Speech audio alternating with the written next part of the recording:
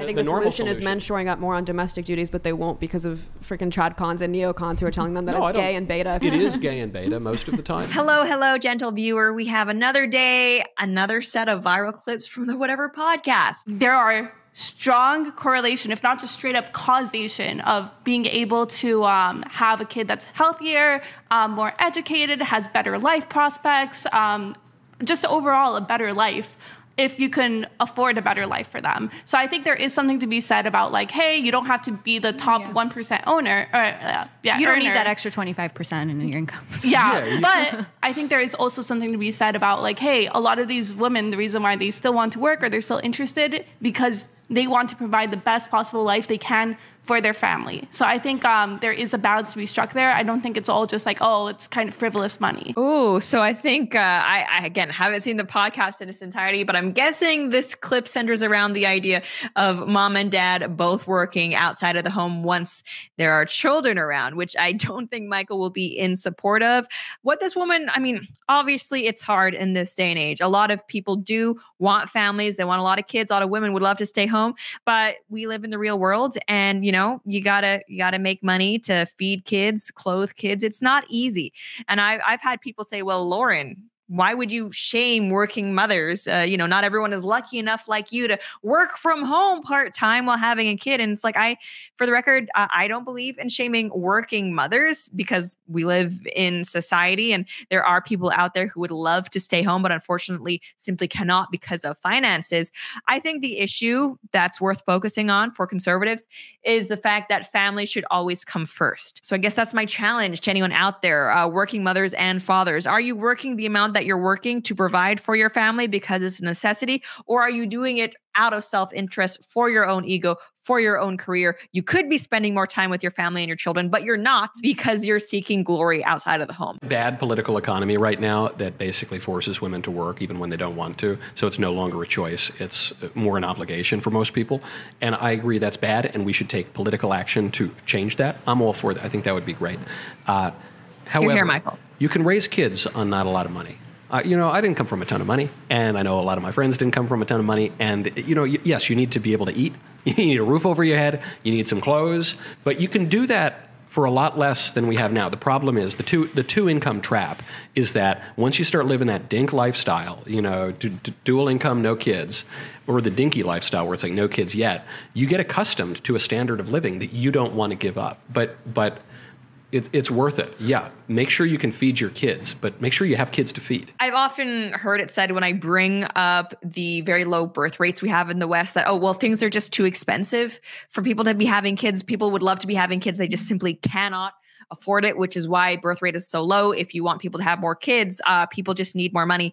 That's patently false. Again, I'm not saying that we shouldn't make things more affordable or easier for families, but the idea that there are people out there, many, many people who would love to have kids, but literally cannot afford it, that is not what the statistics bear out, okay? In the United States, you're actually less likely to have children or a lot of children the higher income you are. You're more likely to have kids if you are lower income. You're more likely to have kids worldwide if you come from a poorer country than a richer country. And again, none of this is to say that we shouldn't be trying to make it affordable for families. We should, but there is a clear difference in cultural values and in priorities between, poorer people who are used to maybe not as many luxuries, but who still want kids versus, your dink couples who really prize going on these multiple vacations a year. And they know that if they have kids, they won't be able to afford that. On this point, though, I have seen, I think it's Hungary has implemented a policy where if you are a woman and you have, I think, at least 4 kids, you don't pay any income tax ever.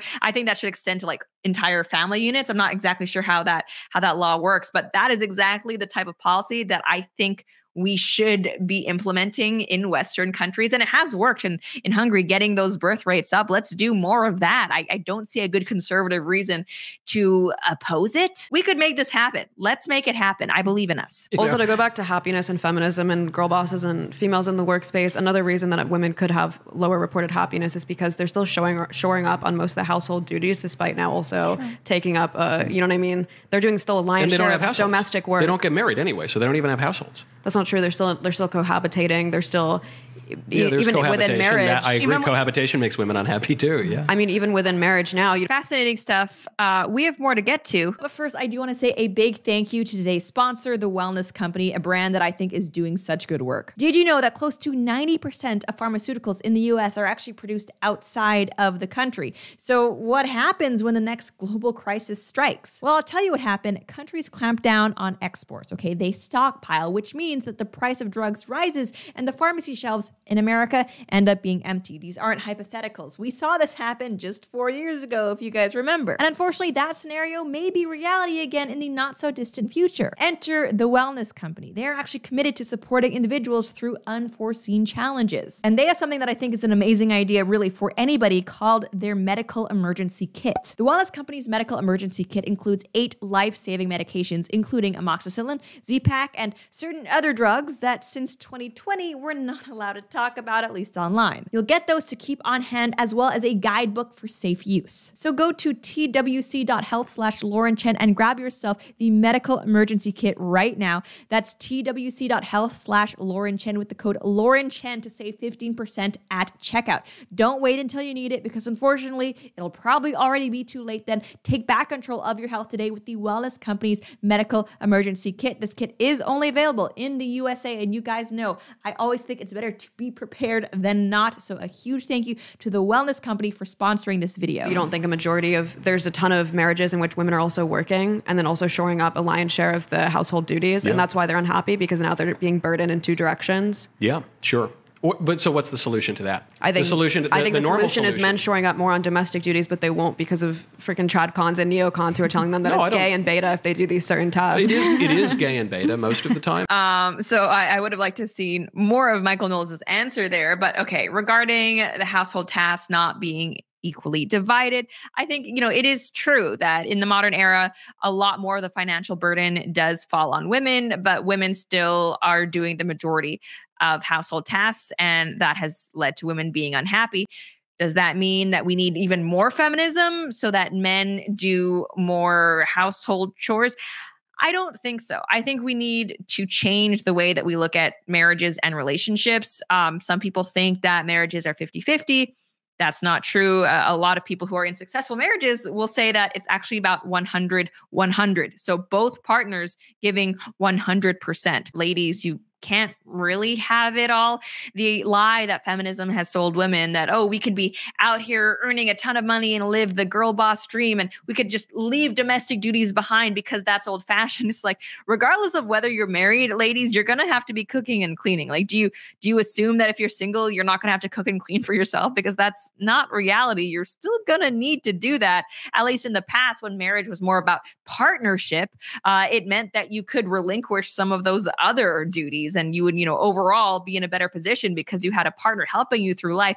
It seems like for a lot of people, that's not what marriage or relationships mean anymore. It's like you're just roommates who do everything 50-50, and you keep tabs on what the other has done, because then that dictates how much you do, and no extra effort, because heaven forbid that you lose out. Just what a toxic, frankly, tiring mentality that must be. The nursing programs and teaching programs have put out, research of why men won't join these industries despite them reaching out. And one of the biggest reasons is because they feel like it's overly feminine. Do you think that's due to liberal feminism or due to conservatism, that fear? No, I think it's just natural. I think it's just a natural thing about men. They are not inclined toward the those more nurturing professions. But the alternative is they're sitting at home unemployed right now. They're reaching out to unemployed men. It's not men in STEM. They're reaching out to men who are disaffected right now, and they won't do it still because it's seen as gay. Yeah, I think the men should work, but they should maybe do things that they're more inclined to do. I don't think we need to conscript men to go become nurses wearing frilly little dresses. But they're not more inclined to do because, manual labor jobs are basically getting eradicated, and a lot of these men, to be mean, aren't necessarily smart enough to go into STEM.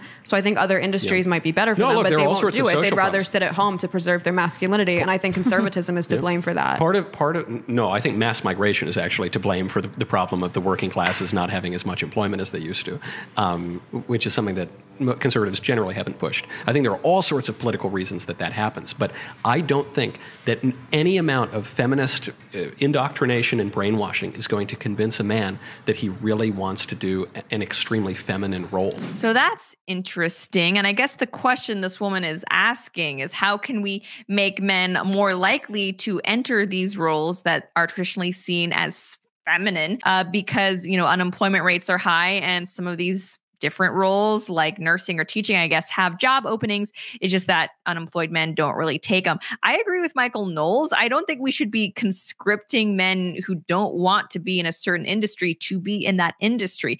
Historically speaking, if someone does not want to perform a job or duty, making them or trying to manipulate them so that they are compliant, I don't think it's a recipe for success, especially if we're talking about something like nursing or teaching where, yeah, you're going to be best at the job if your heart's really in it. I don't want some guy who doesn't want to be there being my nurse or my child's teacher. That sounds like a recipe for disaster. And no, the answer isn't to tell men to set aside their masculinity. Also, it's interesting here how she brings up not enough men wanting to be nurses or teachers. Does she simultaneously think that it's a problem that not enough women want to be garbage men or go into the trades? I haven't seen the interview fully, but I'm guessing the answer is no. So to me, to be saying like, oh no, like, they're all in general happier at home. Well, we had a clear period of time where women fought expressly against that. No, we did. And then we, as I mentioned earlier, we measured against it, and we measured how it turned out, and all but one of the surveys showed that the women became less happy. So I'm totally willing to take these surveys with a grain of salt, but in as much as we can measure them, they undercut your argument. No. If there was a survey that showed that men are happier just sitting on their ass all day on like some island just watching TV, they are in the short term. Do you think that they should strive towards that? No, because they wouldn't be happier in the long term, because happiness is an objective matter. It's not purely subjective. So like men, though, truly, this is why Genesis 3 is written the way that it is.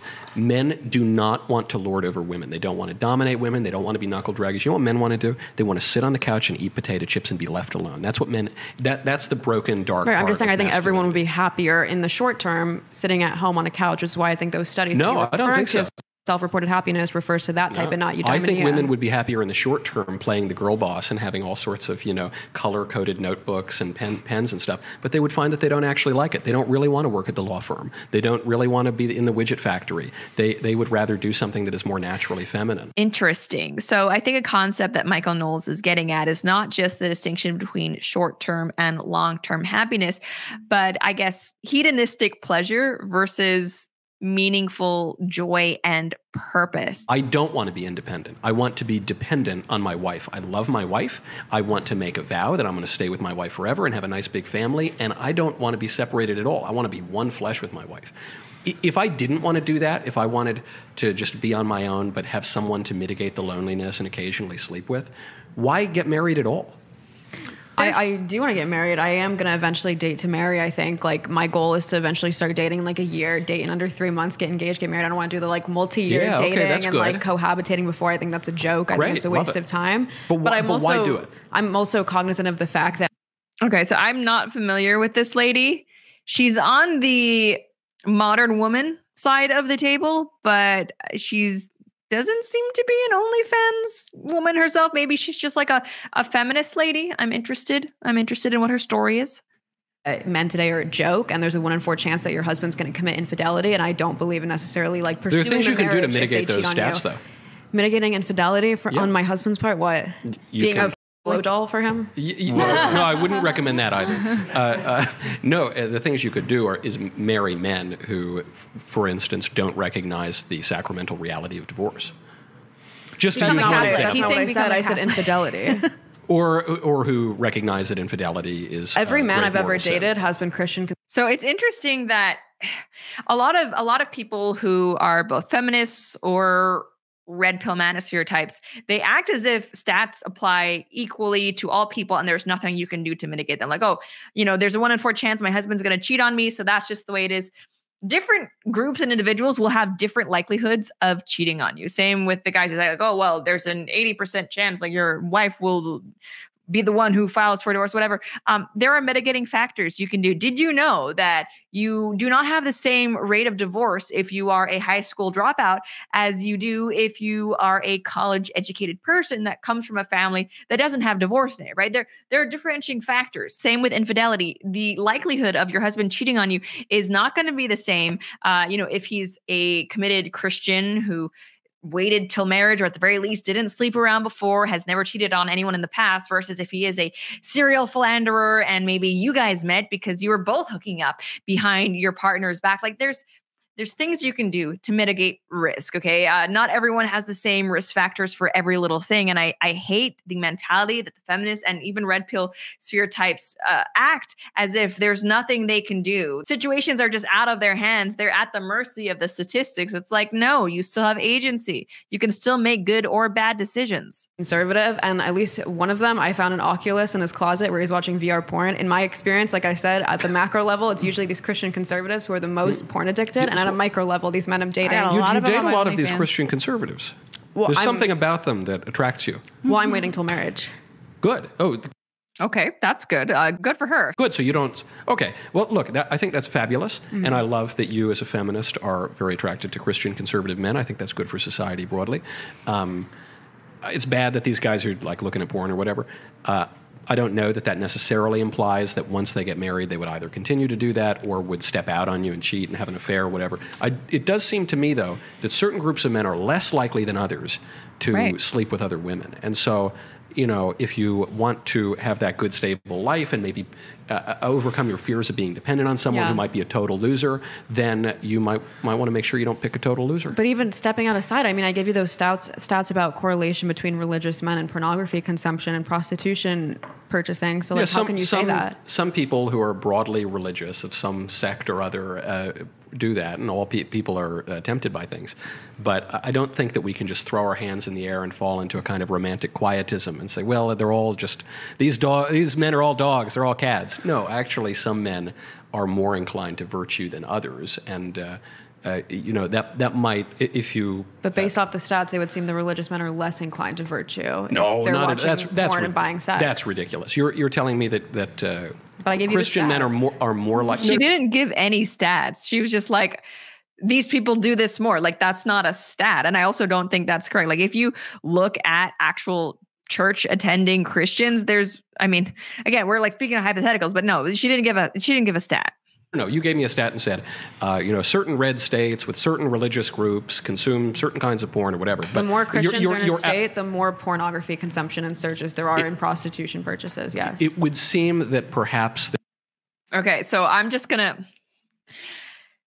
In the United States, there are a lot of studies that break things down by state or geography, and it's interesting because in the U.S., southern states tend to be more conservative, but they also have, they have more illegal immigrants, right? Because they're in the South, and they have more people of color, broadly speaking, including Black people. A lot of the stats that people try to say are affiliated with, being conservative or being a Christian, they're not actually measuring what they think they're measuring. I saw a tweet that was very, very unfortunate for the person who was posting it. And her question to the internet was basically, why are red states so violent? To which someone replied, the awkward moment when you've basically posted a map outlining the prevalence of African Americans in the United States. There's a lot of associations being made here that don't make sense. There are other factors at play there. When you're talking about a full state, I don't know, when you're talking about class, income, when you're talking about education, when you're talking about family formation in the first place, when you're talking, for goodness sakes, when you're talking about geography, we're talking about whole states here, and you're pulling one variable out and saying, see, there it is. The correlation is the causation. Very good, Michael. That's crazy. Anytime I see one of these podcasts go viral, I always want to ask people, put aside how fun you think hookup culture is. If you look at the two parties who are on screen, which side seems like they genuinely have joy and purpose in their life? Which side seems like they have it more together? I'm not saying that automatically makes someone right, but if it's a consistent pattern where the people who are arguing for family, for stability, for tradition and Christianity, they always seem like the ones who, I don't know, maybe aren't addicted to this or that or going through this or that personal crisis. Like maybe there's a lesson to be learned there. In any case, that's basically all I have to say for now. And as always, if you enjoyed this video, please be sure to like, share, and subscribe. Until next time.